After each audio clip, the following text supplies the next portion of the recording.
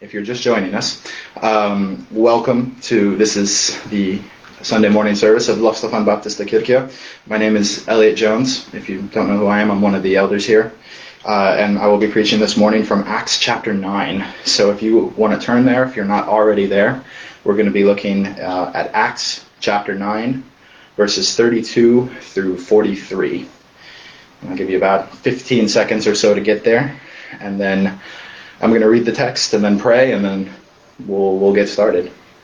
But while you are turning there, just a couple announcements. So at the end of this time, we're gonna have a time of prayer, just for one another. So during the service, feel free to post either as a comment to this video, or if you're part of the Loftstafan Fellowship Facebook Messenger chat, feel free to post in there any requests, any praises, any prayer requests, any praises from what's been happening in your life or in the life of your family or people you know. Just share ways that we can be praying and rejoicing with you, because we'd all love to pray for you. And then at the end, I will pray, not for everything that gets shared, but I will pray generally over what has been shared. And so we'll have a time just of prayer at the end, and that's a good way to just be checking in on people throughout the week. Like, I would encourage you to write down what people share, be it praises or requests, and just feel free to check in on them throughout the week. It's a great way to, just encourage your brothers and your sisters. So, all right, we're going to jump in now to Acts chapter 9, starting in verse 32. I hope you're all there, and I am going to read, and I'm reading from the ESV. Chapter 9, verse 32 says, "Now as Peter went here and there among them all, he came down also to the saints who lived at Lydda. And there he found a man named Aeneas, bedridden for 8 years, who was paralyzed. And Peter said to him, 'Aeneas, Jesus Christ heals you. Rise and make your bed.' And immediately he rose. And all the residents of Lydda and Sharon saw him, and they turned to the Lord. Now there was in Joppa a disciple named Tabitha, which translated means Dorcas. She was full of good works and acts of charity. And in those days she became ill and died. And when they had washed her, they laid her in an upper room. And since Lydda was near Joppa, the disciples, hearing that Peter was there, sent 2 men to him, urging him, 'Please come to us without delay.' And so Peter rose and went with them. And when he arrived, they took him to the upper room. All the widows stood beside him, weeping and showing tunics and other garments that Dorcas made while she was with them. But Peter put them all outside and knelt down and prayed. And turning to the body, he said, 'Tabitha, arise.' And she opened her eyes. And when she saw Peter, she sat up. And he gave her his hand and raised her up. And then calling the saints and widows, he presented her alive. And it became known throughout all Joppa, and many believed in the Lord. And he stayed in Joppa for many days with one Simon, a tanner." Pray with me. Holy Spirit, open our eyes that we might behold wondrous things out of the Word of God today. Tune our hearts to be edited by you today. And please, Holy Spirit, speak through me. Please use me to build up and to edify the listeners today. And it's in Jesus' name I pray. Amen. So, what would you define as a miracle? How would you use that word in your everyday life? Like, when I say miracle, what do you think of? Well, a miracle is defined generally as an event that cannot be explained by natural means, by like science or the natural laws of physics or something like that. Usually it's something that's attributed to the divine. The only explanation for a miraculous event is divine intervention in the natural world.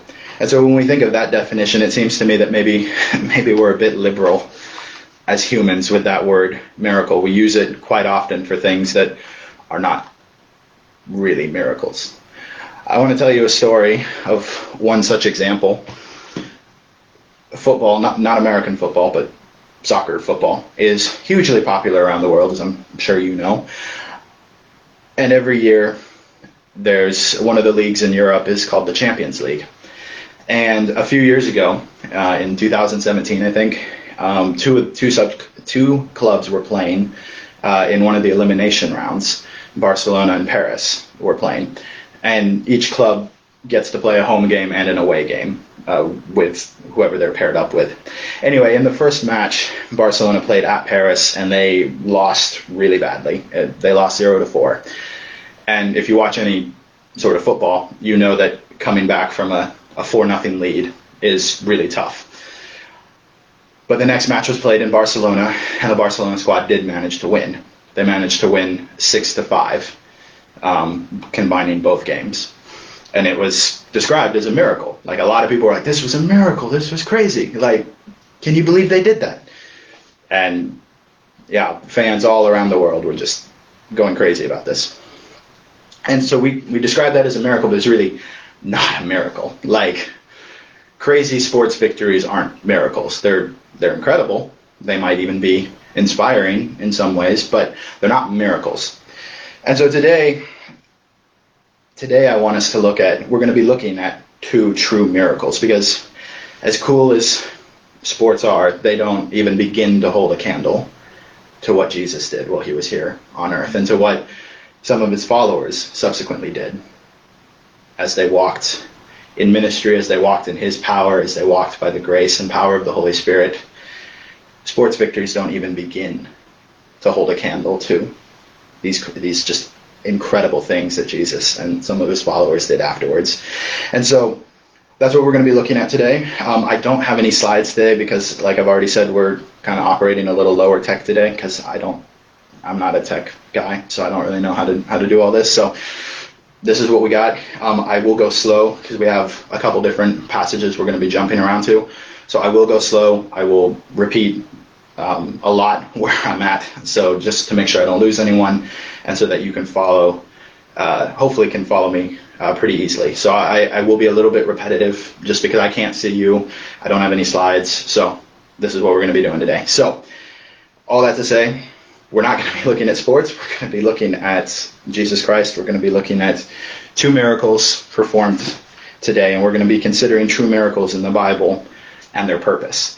And so my main point today, what I want us to walk away with, is that miracles provide a clear gospel picture. They're performed by the power of God for the glory of God, and they make us look forward to the return of King Jesus. Let me repeat that one more time. Miracles provide a clear picture of the gospel. They're performed by the power of God for the glory of God, and they make us look forward to the return of King Jesus. And so with that in mind, that leads us right into our first point, that miracles provide clear gospel pictures. And so first of all, before we even jump into the specifics of the text, I actually want to just take some time to define what the gospel is.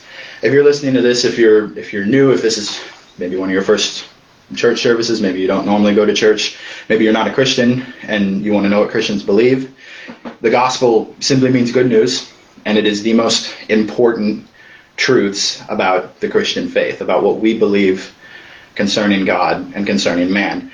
And if you're a Christian watching this, and I hope there's lots of you watching this, don't think to yourself, oh, the gospel, okay, the easy stuff. I already know this. I don't need to hear it. I've heard it 1,000 times. Don't think that. We all need to be continually reminded of the gospel, because the gospel is the good news of salvation. And this is news both for believers and for non-believers, because brothers and sisters, we need to be reminded every single day of our new identity in Jesus. We need to be reminded every single day that Jesus came and died for us, because this has implications for everything we do. For all of Christian living has its roots and its basis in the gospel. Christian life without the gospel is just legalism or moralism. It has no power. It has no power to transform hearts. It's simply dead religion. And for the non-believer, for the non-Christian, this is great news, because they need to hear, if you're not a Christian, you need to hear that you're a sinner, and that not only are you a sinner, but you're unable to change that about yourself. You're unable to save yourself. Mm-hmm. But God made a way through his son Jesus Christ so that you could be saved, so that you could be reconciled to God and to be made right with him. So this is good news for both the believer and the non-believer. And so with that in mind, let's jump in. What is the gospel? What is the good news? First and foremost, God created mankind, and he created humans with dignity to be his image bearers. And he gave humans control of his creation, to watch over it, to take care of it, to steward it well. He also created mankind in right relationship with himself. Adam and Eve had a right relationship with God. There was no sin that hindered that relationship. And he left Adam and Eve with only one commandment, just one. He gave them the great Garden of Eden, big garden. And there were fruit trees and plants and animals and all sorts of things. And he left them with one commandment. There's one tree that I don't want you to eat from. And that was it. However, Adam and Eve decided that they wanted to go against God. They decided they wanted to rebel against God. They decided that they wanted to rule their own lives. They wanted to be the gods of their own lives and to be free of God's commandments. And so they disobeyed God and they ate of the tree. And immediately God comes down looking for them. Once they disobeyed, Adam and Eve were filled with shame and just confusion, and they were unable to, they didn't understand fully what had happened. They just knew that something was terribly wrong. And they attempted to fix the problem themselves. They tried to fashion coverings for themselves. They realized they were naked. They realized that they needed coverings, all sorts of things. But they didn't run to God. When they knew something was wrong, they didn't go looking for God. They ran from God. But God came after them. And even though they tried to cover up what they'd done, they tried to blame each other. They even tried to blame God. But God was still merciful towards them. He promised right there and then that he would one day send a Savior to atone for their sins and subsequently for the sins of mankind. And so now all of us, if you're human, you've sinned against a holy and against a righteous God, who's our Creator and our King. And we all live in sin. We naturally don't want the things of God. We naturally can't live in a manner that is pleasing to God. We deserve death, every single one of us. The very smallest act we do against God that is sin deserves eternal death. But God loved us. And even when we wanted nothing to do with him, he sent Jesus to live among us, to be man. He sent Jesus to live the life that we should have lived. And Jesus also died the death that you and I all deserve to die. And he did that so that whomsoever believes in him, whomsoever confesses him as Lord and Savior, will not die, but will have eternal life. And so now, those of us who have believed and confessed Jesus as our Lord and Savior, when God looks at us, he doesn't see all our messed up stuff. He doesn't see our previous life that was just all sinful and wanted nothing to do with him. He doesn't see any of that anymore. He doesn't even see the mistakes you and I make every day. He sees the righteousness of Jesus, which has been given to us, which has been transferred to us because of what Jesus did on the cross. We're freed from our slavery to sin. We're repurposed to go out and share this good news of Jesus. And we look forward to an eternity with God, our Father, in heaven. And so that's the gospel. That's the good news. If you're not a Christian, this is good news for you. If you want, you can turn to Jesus. The call is to turn to Jesus, to repent of your sins, and to submit to him as Lord and Savior. If you're not a Christian, this invite is open for you. You don't have to wait. You don't have to, clean yourself up before you come. You come as you are. Just don't expect to stay as you are. And for the Christian, we need to preach this to ourselves every day. We need to remind ourselves of our new identity, that we're now sons and daughters of the King of the universe. And so, having done that now, let's jump now into the text. I'm going to read verses 32 through 35 of Acts chapter 9 again. So that's where we are. Verse 32 of Acts chapter 9 says, "Now as Peter went here and there among them all, he came down also to the saints who lived at Lydda.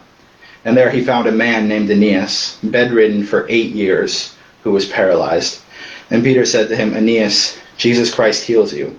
Rise and make your bed.' And immediately he rose. And all the residents of Lydda and Sharon saw him, and they turned to the Lord. So let's consider the situation of Aeneas here. He's been confined to his bed for 8 years, according to our text. He's been paralyzed. And this is also the first century post-Jesus. This is, a couple years after Jesus walked on this earth. So this is roughly 2,000 years ago. Modern medicine is a long ways off. This is very far removed from our age of comforts in modern medicine. And Aeneas was utterly dependent on his family and his friends, on their goodwill to take care of him, because he couldn't help himself. He's paralyzed. He's bedridden. He needs help to eat. He needs help to go to the bathroom. He needs help to do anything. And I imagine this, psychologically and emotionally, I imagine this was hard on him. Like, you imagine just constantly being reliant on someone else to help you, especially because Aeneas almost certainly could remember a time when he wasn't dependent on everyone around him for even the most basic of functions. There was no state to take care of him. There was no institutions to take him in. Rome wasn't exactly known as a welfare state. So, he was very much dependent on everybody around him. And one day, the Apostle Peter is going around the region, sharing the gospel, generally just doing ministry, as it says, going here and there. We read that the church in the previous verse of our text, that would be 9:31, it just says that the church had peace and was being built up. And so Peter comes to this town of Lydda during the normal course of his ministry, and he meets this man Aeneas, who's bedridden, and prompted by the Holy Spirit, Peter tells Aeneas, "Jesus Christ heals you, get up." And immediately Aeneas is made well, and he can stand and he can function again, and he can make his bed. And so consider that Aeneas is absolutely helpless. I know I've driven this point home, but since this is a gospel picture, I want us to really see this. Aeneas is completely and utterly helpless. He can't do even the most basic things. Think back to Adam and Eve. They were unable to even adequately cover up their own nakedness and shame. They needed God for that. Turn with me to Romans chapter 5, verse 6. I'll give you a couple minutes to get there. So that's Romans chapter 5, verse 6.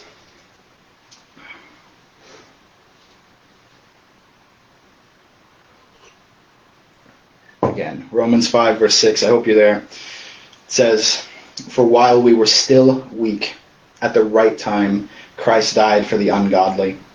For one will scarcely die for a righteous person, though perhaps for a good person one would dare even to die.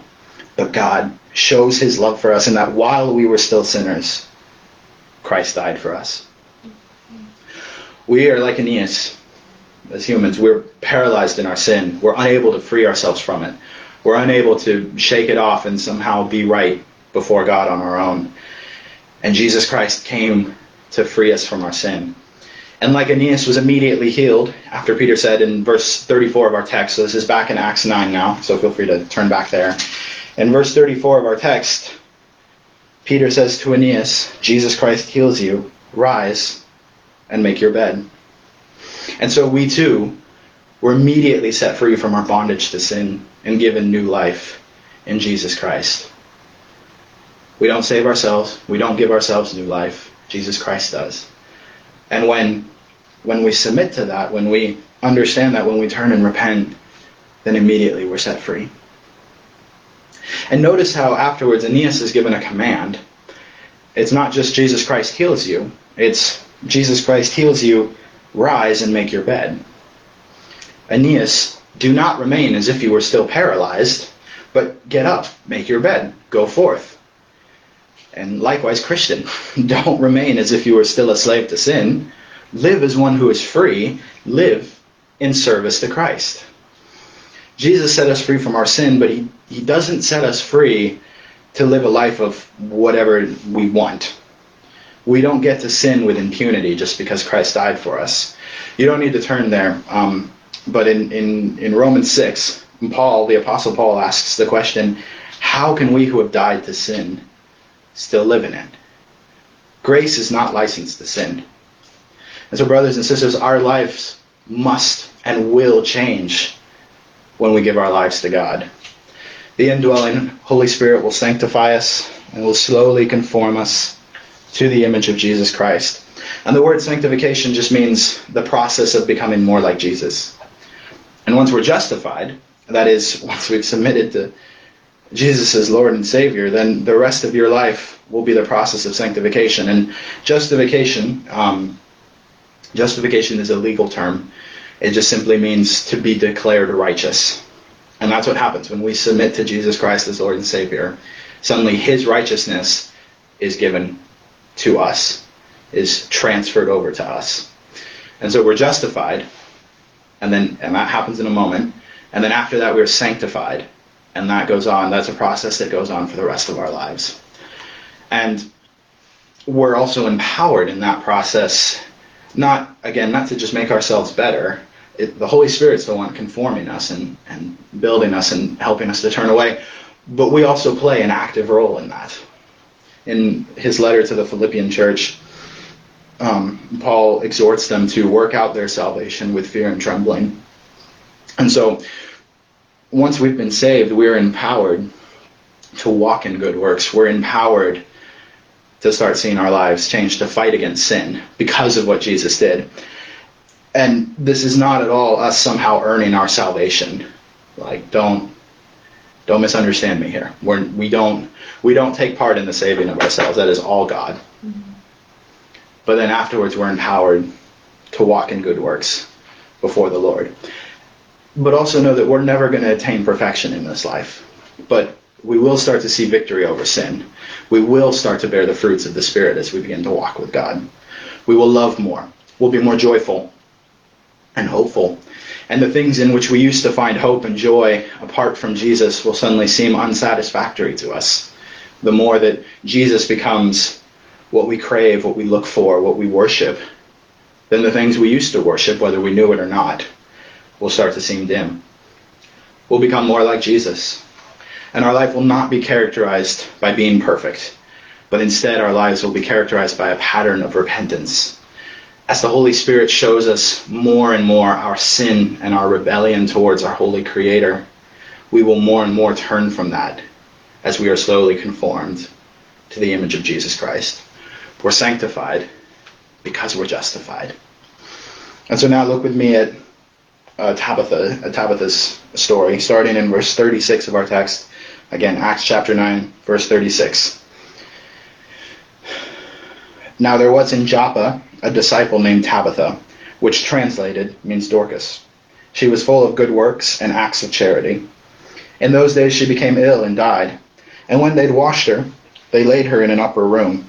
And since Lydda was near Joppa, the disciples, hearing that Peter was there, sent 2 men to him, urging him, "Please come to us without delay."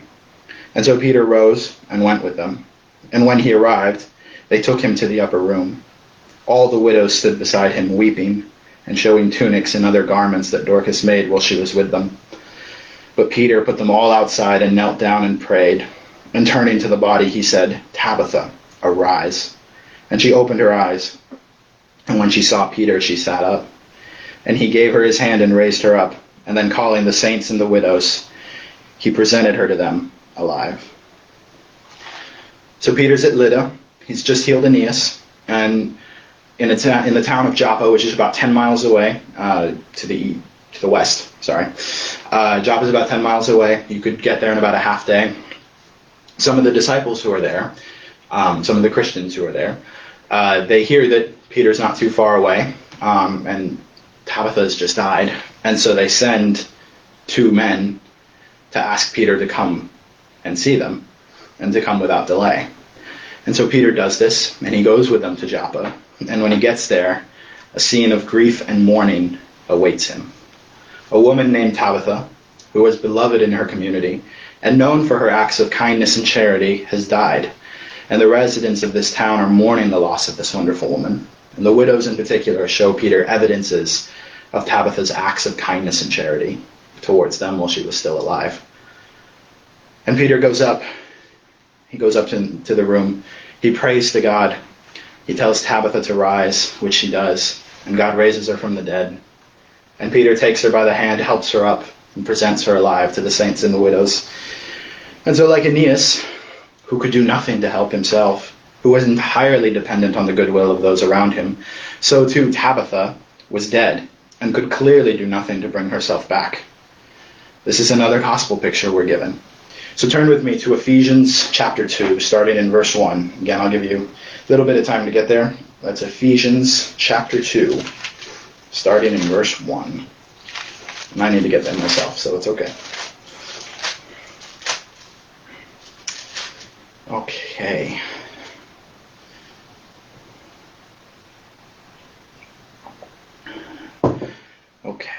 Ephesians chapter 2, starting in verse 1, which says, "And you were dead in the trespasses and sins in which you once walked, following the course of this world, following the prince of the power of the air, the spirit that is now at work in the sons of disobedience, among whom we all once lived in the passions of our flesh, carrying out the desires of the body and the mind, and were by nature children of wrath, like the rest of mankind.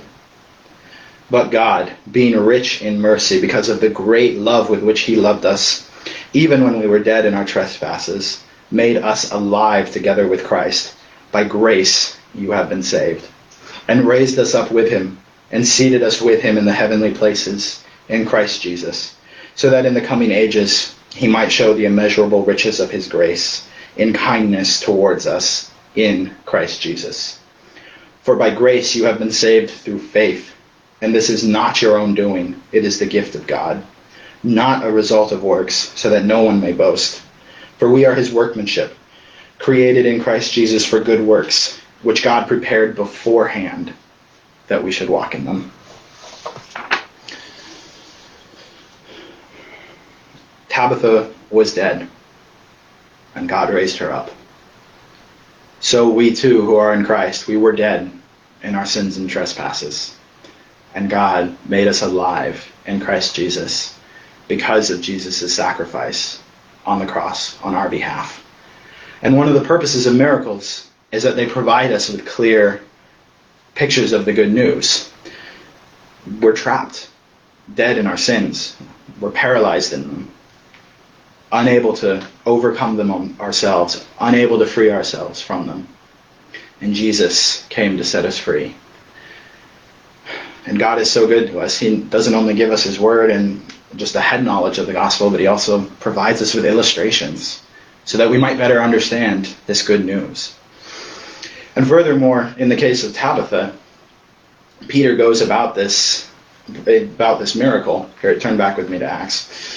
Peter goes about this in a very similar manner to Jesus. So you don't need to turn there, but if you want to go and read this story later, you can. In Luke 9, as Jesus is walking around with his disciples, healing people, generally doing ministry, proclaiming the good news about the kingdom of God, a man named Jairus comes to him and pleads with him to heal his daughter, to come with him to his house and heal his daughter. Jesus agrees, and they go. And Jesus gets there, and there's, like when Peter gets to Joppa, there's a scene of grief and mourning that awaits him. And Jesus tells them that the little girl is not dead, but actually asleep. And they laugh at him because they know she's dead. But Jesus puts them all outside. He just allows Peter, James, and John to stay with him and the girl's parents. And then he raises the girl from the dead. And like, if you notice the small detail, even that Peter takes Tabitha's hand, so also Jesus, well, really it's Peter who also does this because Jesus did it first, but Jesus takes the hand of the little girl and raises her up. And this is important because Jesus touching that body after he'd raised the little girl, that flew in the face of Jewish purity laws. Dead bodies were highly unclean, and the Levitical law was very centered on being clean, so that you could gather, so that you could come to the temple and whatnot. You needed to be clean. And you can read all about these very detailed laws in the book of Leviticus. But so Jesus, by touching the body, he's showing that in reality the purity laws are not what make someone clean. The purity laws of the Old Testament were in place so that those who adhered to them would understand that they needed something other than themselves to make them clean. And it wasn't meant. The purity laws were never meant to be the final cleansing element for them. The purity laws were simply meant to point them towards their need for a Savior. And in fact, the entire Old Testament, the law and the prophets, were meant to point people to their need for a Savior. And Jesus, he's showing that he himself is going to come to fulfill all that. Jesus' blood is ultimately going to be what cleanses them. And so now we as Christians, we're not made pure by purity laws, by whether or not we wash our hands, though you should, because that's a good practice. But that's not what makes you spiritually clean. What makes you spiritually clean is the blood of Jesus Christ spilled on behalf of you. And so Jesus is starting to point towards that. He's showing the Israelites that he's the fulfillment of these laws. They're no longer bound by them anymore. And Peter witnessed his teacher perform this miracle.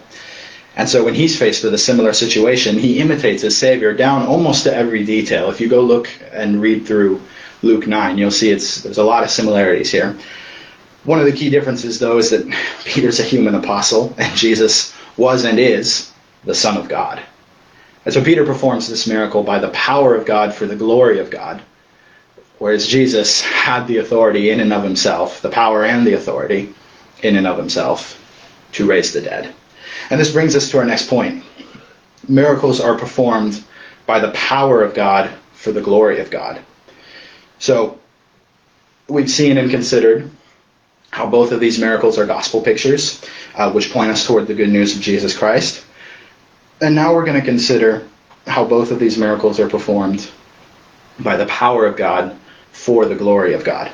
And so since we've already read through these, I'm not going to read the verses again, but I will make sure you know where we're at.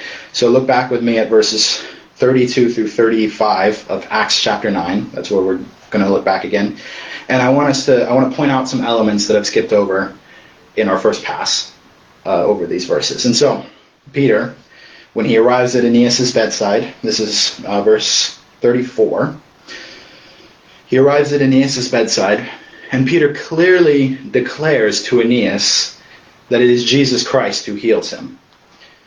It's not Peter working some great wonder with some innate strength or power that Peter might have in and of himself. It's Jesus Christ who's doing the healing. Peter's just a conduit for this power. Christian miracles are always performed by the power of God for the glory of God. And God clearly gets the glory in this case. I want to think back through a little more over Aeneas' situation. Remember, he was paralyzed, bedridden for 8 years. And it's not like he's been sick for like a week. It's been 8 long years. He's been enduring this situation and all of its ramifications during this time. And maybe sometimes we 8 years, it's not that bad. I mean, it's okay. But for us, that's 2012, 8 years ago. You imagine being in bed since 2012? That's a long time in bed. For me, I hadn't even graduated high school yet. And I know that it just made me look really young. But 8 years is a long time. And Aeneas has been here, of course, and remember, he can remember what it was like prior to being paralyzed, what life was like. And so, but after he's healed a great number of people, in verse 35, it says, all the residents of Lydda and Sharon saw him as Aeneas, and they turned to the Lord. We see that a great number of people were added to the church because God had been glorified. Peter does not perform this miracle with much fanfare. We're not given a lot of details about this, but this seems to have been a pretty quiet affair. Like the actual miracle itself seems to have been a pretty quiet affair. It's the result afterwards. When people see Aeneas, he's known to be a paralytic, but then they see him walking around. And the witness, the testimony is, God healed me. God used his apostle, Peter, to heal me. And so God is the one who gets the glory here. The people do not turn to Peter, looking to him as their Savior. No, the people turn to the Lord. And this miracle provides further confirmation and proof to the message that Peter's presumably already been preaching as he goes around. Remember in verse 32, it says that, verse 32 of Acts 9, it says that Peter has been going here and there among them all. And so presumably he's been fulfilling the Great Commission, preaching the gospel, encouraging churches, etc. And so God gets the glory, and a great number of people are added to the church that day. And likewise, consider the case of Tabitha. We saw that her death is a gospel picture of how we were dead in our sins and our trespasses, and we need Jesus to raise us up and to set us free. And again, this miracle, like the healing of Aeneas, is done by the power of God for the glory of God. Look at verse 40 of our text. It says, Peter put them all outside and knelt down and prayed. So, I want to make an aside here about what Peter's doing here. Peter puts everyone out of the room, and that's important, because there are some exceptions throughout the Gospels and whatnot, but by and large, miracles, the aim of miracles is not to be these big grand affairs where there's lots of witnesses, there's lots of people seen. They're usually pretty quiet affairs. Of course, there are some exceptions. I'm thinking of when Jesus feeds the 5,000. That's a pretty big crowd. But by and large, Jesus, even when he performs miracles, he tells people to not go and spread it, to not go and make a big deal about it, because miracles are easily misunderstood. We easily focus on the miracle itself and not the one by whose power it's being done. That was a convoluted way of saying we don't focus on God. We focus on the miracle itself. And so it's important that there's not a lot of fanfare here, that there's not a big crowd here to witness this, that Peter is just Peter knows he can't do this. He knows it has to be God that does this. And so he puts everyone out of the room and he begins to pray. And after an undetermined amount of time in prayer, maybe the Holy Spirit nudged him, we don't know, but after some time in prayer, seeking God, he turns to Tabitha, he turns to the body, and he says, Tabitha, arise. And God raises her from the dead. And this miracle is again performed by the power of God for the glory of God. Tabitha was dead. They had washed her body. They were preparing her for burial. They only did this when they were sure the person was dead, because the washing of the body in back in this day it wasn't just a washing of the body. It was you give you a haircut, trim your nails, everything would be you'd be made very clean as a body as they prepared you for burial. And they only did this once they were absolutely sure you were dead. So it wasn't like Tabitha might have still been kind of maybe alive, she was dead. And Peter, when he arrives, he doesn't want to make a scene out of this. He imitates his Savior Jesus, puts everyone out of the room, and he privately goes before the Lord in prayer, asking that God would raise this woman. And God answers his prayer. Tabitha is raised from the dead, and again, many believe in the Lord as a result. Notice how in both instances the miracles serve to further the growth of the kingdom of God. It's not Peter who gets the glory. It's God who gets the glory, and it's God's kingdom on earth that is built up. It's his church that is built up. The miracles help people realize their need for a Savior. They provide that credibility and that proof for the message that the apostles have been preaching of you're a sinner, but Jesus died for you and was raised on your behalf as well, so that you could be made alive with him. And so the miracles provide evidence for the apostles. They also provided evidence for Jesus when during his time on earth they provided proof of his authority. And so and in addition, Tabitha was beloved in her community, and she was known for her acts of charity and kindness. And when she died, the widows of the community in particular were distraught because of how Tabitha had cared for them and loved them. And her deeds and her acts of generosity and service brought great glory to God. She served quietly. She sought to bless those around her who had less than her. She cared for the least of these. And God was pleased to have her continue her quiet work for his glory. And God gave her back to the community she loved and served. And now you may be wondering why God did what he did here. Why did he choose Tabitha? What about Stephen, who we saw, I guess it's been a couple months now since we saw Stephen in Acts chapter 6, but why not Stephen, for example? Or even now in our day and age, we all lose loved ones. We're all going to die at some point. Why doesn't God raise up our loved ones for us again? And my answer to that is, I don't know. You'll have to ask God when we finally get to stand in his presence and see him face to face. I don't know why God purposes to raise some people and have them keep living and keep serving and not others. I don't know why. I do know, however, though, that God knows exactly what he's doing. His reasons are good and perfect. They're for his glory and for the advancement of his kingdom. And another question that may arise from this is that why don't we see more miracles today? Especially if they serve as gospel pictures. And first and foremost, I want to point out that every time the Lord saves a sinner, every time a sinner with a hardened heart who wants nothing to do with God is saved from his or her rebellion, that's a miracle. So, in one sense, we do still see plenty of miracles today, because God is in the business of saving sinners. And secondly, it seems to me as we read through the New Testament that the miracles, they are gospel pictures, and they demonstrated Jesus' power and authority, like they were used as proofs. And subsequently, his followers, the apostles specifically, they had been given a unique commission by Jesus. And he, remember in Matthew 16, he says he's going to build his church on the apostolic witness. And so they're given power to perform miracles as they go and preach the good news, as they teach about Jesus and what he said and what he did. And those miracles help confirm, all throughout Acts, Luke says, and the Holy Spirit confirmed the message with accompanying signs. However, there doesn't seem to be the expectation throughout the New Testament that most Christians should expect to see lots of miracles.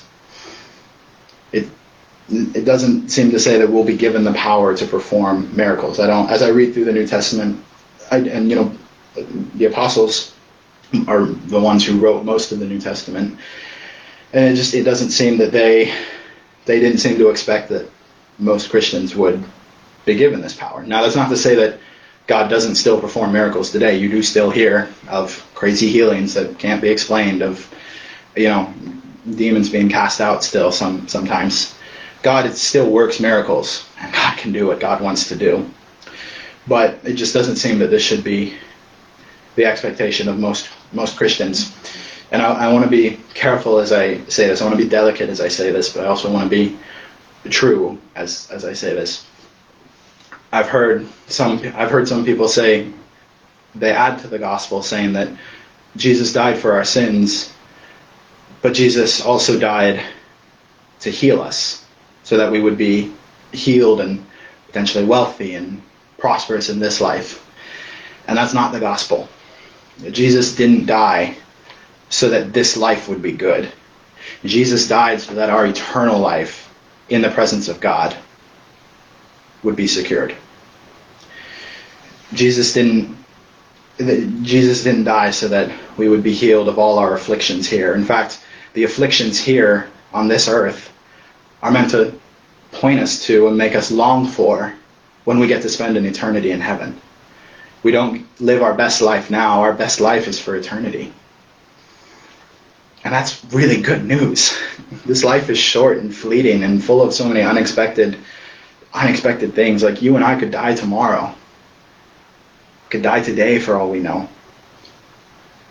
But we know that in Jesus, because of what he did, our eternity is secure. And there will be no more pain, no more crying, no more suffering. And so the gospel is that Jesus died for our sins. And it's not that God doesn't care about us. It's not that he doesn't somehow want us to be well. But our good in this life is to be conformed to the image of God. Not necessarily to be happy and wealthy and prosperous and whatnot. That's not the image we get in the New Testament. And Paul writes in Romans, quoting a lot of Romans today. If you haven't read Romans, you really should. Paul writes in the book of Romans, you don't need to turn there, chapter 15, verse 4. He says, whatever was written in the former days was written for our instruction, that through endurance and through the encouragement of the Scriptures we might have hope. So what was written in this book for us was written for our instruction, for our encouragement, and to give us hope for the future. And I realize this is a sensitive topic, and so if you want to, you can feel free to reach out. I would love to have a conversation about this with you. Feel free to reach out if you have comments, questions, concerns about this. I would love to talk with you. And so before we turn to our final point concerning miracles, I have some questions I would like us to consider in light of what we've read and seen.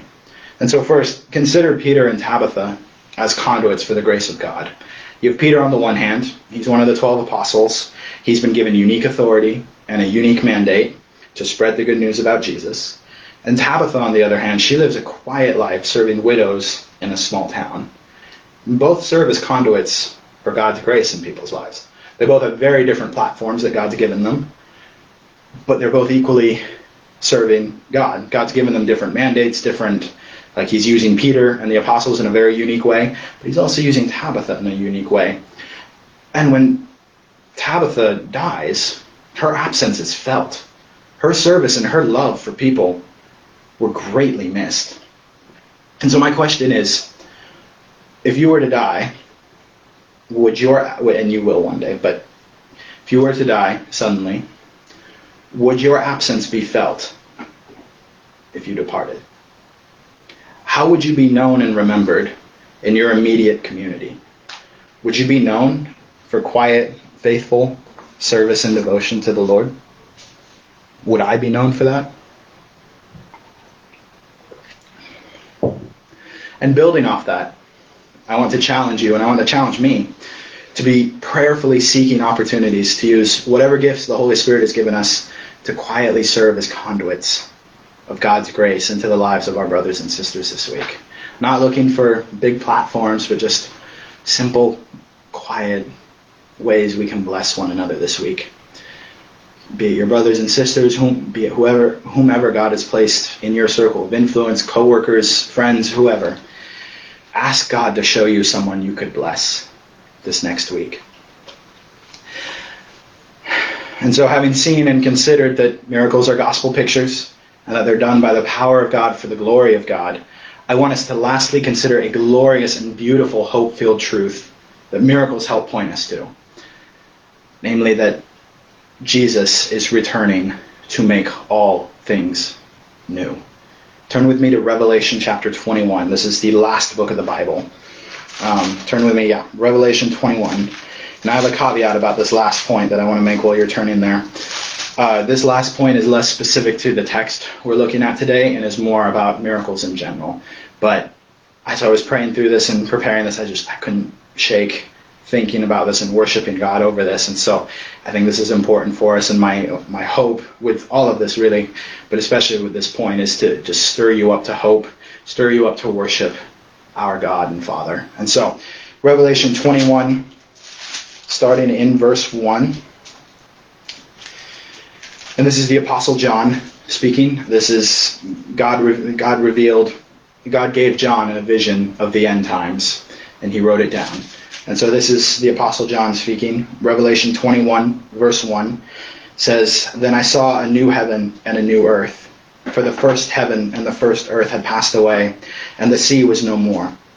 And I saw the holy city, New Jerusalem, coming down out of heaven from God, prepared as a bride adorned for her husband. And I heard a loud voice from the throne saying, 'Behold, the dwelling place of God is with man. He will dwell with them, and they will be his people. And God himself will be with them as their God. He will wipe away every tear from their eyes, and death shall be no more. Neither shall there be mourning, nor crying, nor pain anymore, for the former things have passed away.' And he who is seated on the throne said, 'Behold, I am making all things new.'" Wow. Isn't that incredible? Isn't that magnificent? Brothers and sisters, this is the hope. This is what's been purchased for us by Jesus Christ. This is what he died for, so that we could take part in this.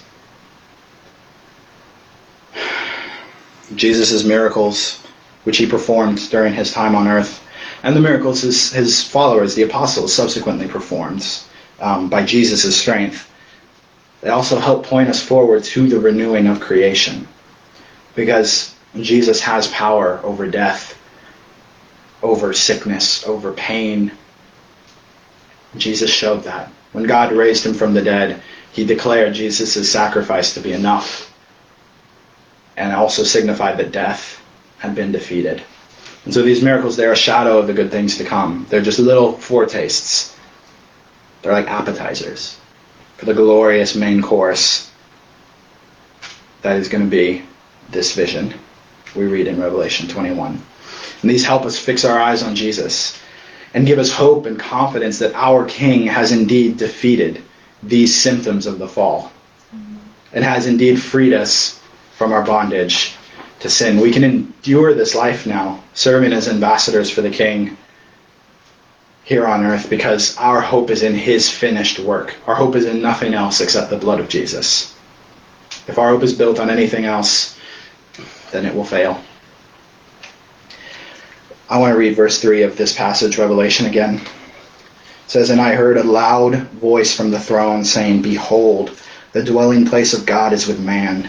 He will dwell with them, and they will be his people.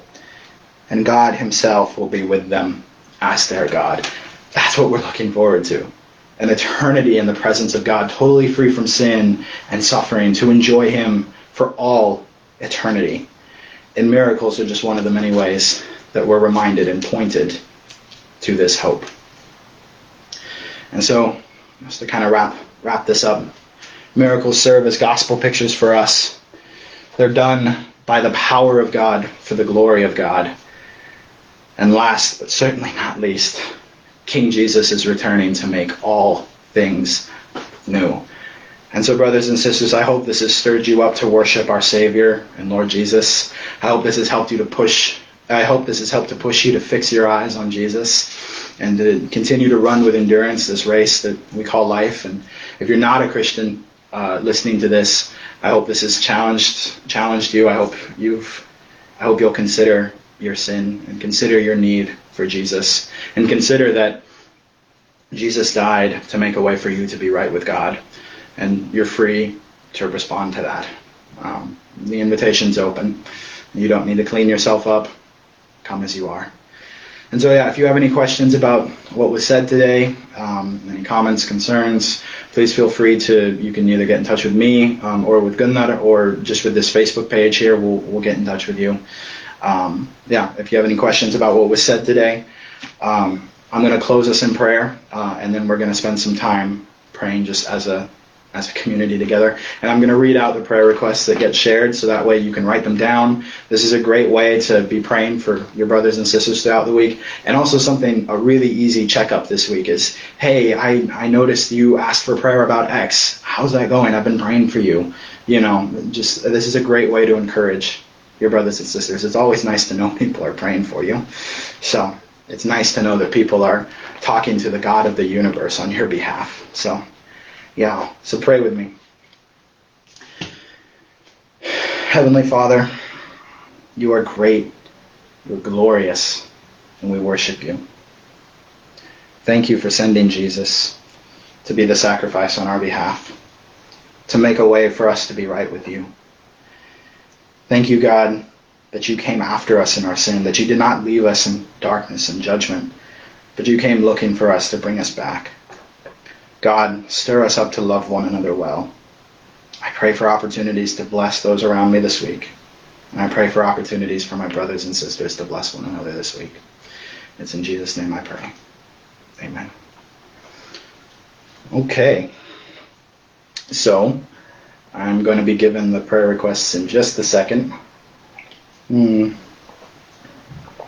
lovely wife is writing them all down and compiling them in a list, so...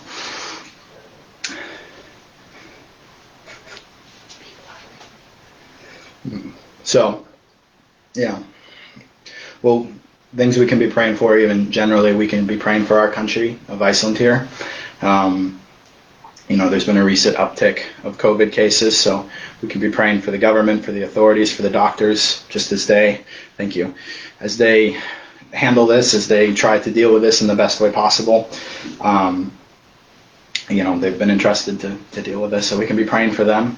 And now I'm going to just be praying. I'm going to read out these prayer requests, and then I'm going to pray generally over them. So the first one here is from Gunnar, the other elder here.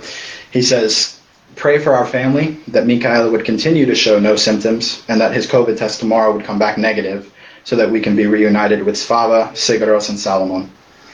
If you'd also just generally be praying for the children at Klettaskole, which is where Mikael goes to school. A lot of the kids there have underlying issues. So, yeah, we definitely be praying for Gunnar and his family, and also for Klettaskole. Ayanda asks for prayer for a friend in the States who has COVID. Please pray for his health. So far, he does not have any symptoms. For Abena, she asks for us to please be praying for Richard, who is back in Italy, and for God's will to be done in his life. For Hilder, pray for my doctor's appointment on Wednesday, that the tests from this week would astound the doctors and that I would be healed. And I pray for God's will to be done, that I would not cling to my hope to be in my health, but in God and Jesus' finished work on the cross. And Logan, the last prayer request that I have here, says, please pray for Redeemer City, especially for wisdom as we navigate covenanting as a church during the COVID situation and restrictions. And I saw there was one last prayer request that came in, so I'm going to also read that. This is from Svala. She asked for prayer for Johannes and Claudia as they navigate being new parents to Maria Isabel, and also continued prayers for Tennis and Martha and their new baby and family. Yes, we have a lot of new kids. We have a lot of new kids and a lot of pregnant women in our church, which is a great blessing from the Lord. So, hope you heard those. I would really encourage you to be checking up with people who have shared prayer requests. Just let them know you're praying for them. Share how they can be praying for you. And I just encourage you to bless each other this way this week. And now, so I'm going to pray to close this out and pray generally over these. And so, pray with me. Heavenly Father, thank you that we can come before you in prayer, that we can come with our burdens, with our requests, with our praises. Heavenly Father, it is a great privilege to be able to come into your presence wherever we are and talk to you as a child comes and talks to their father. This is so amazing and so incredible, and we don't take advantage of this, so please forgive our prayerlessness as a people. Forgive us for not obeying you and for not spending consistent, just constant time in prayer, dependent on you.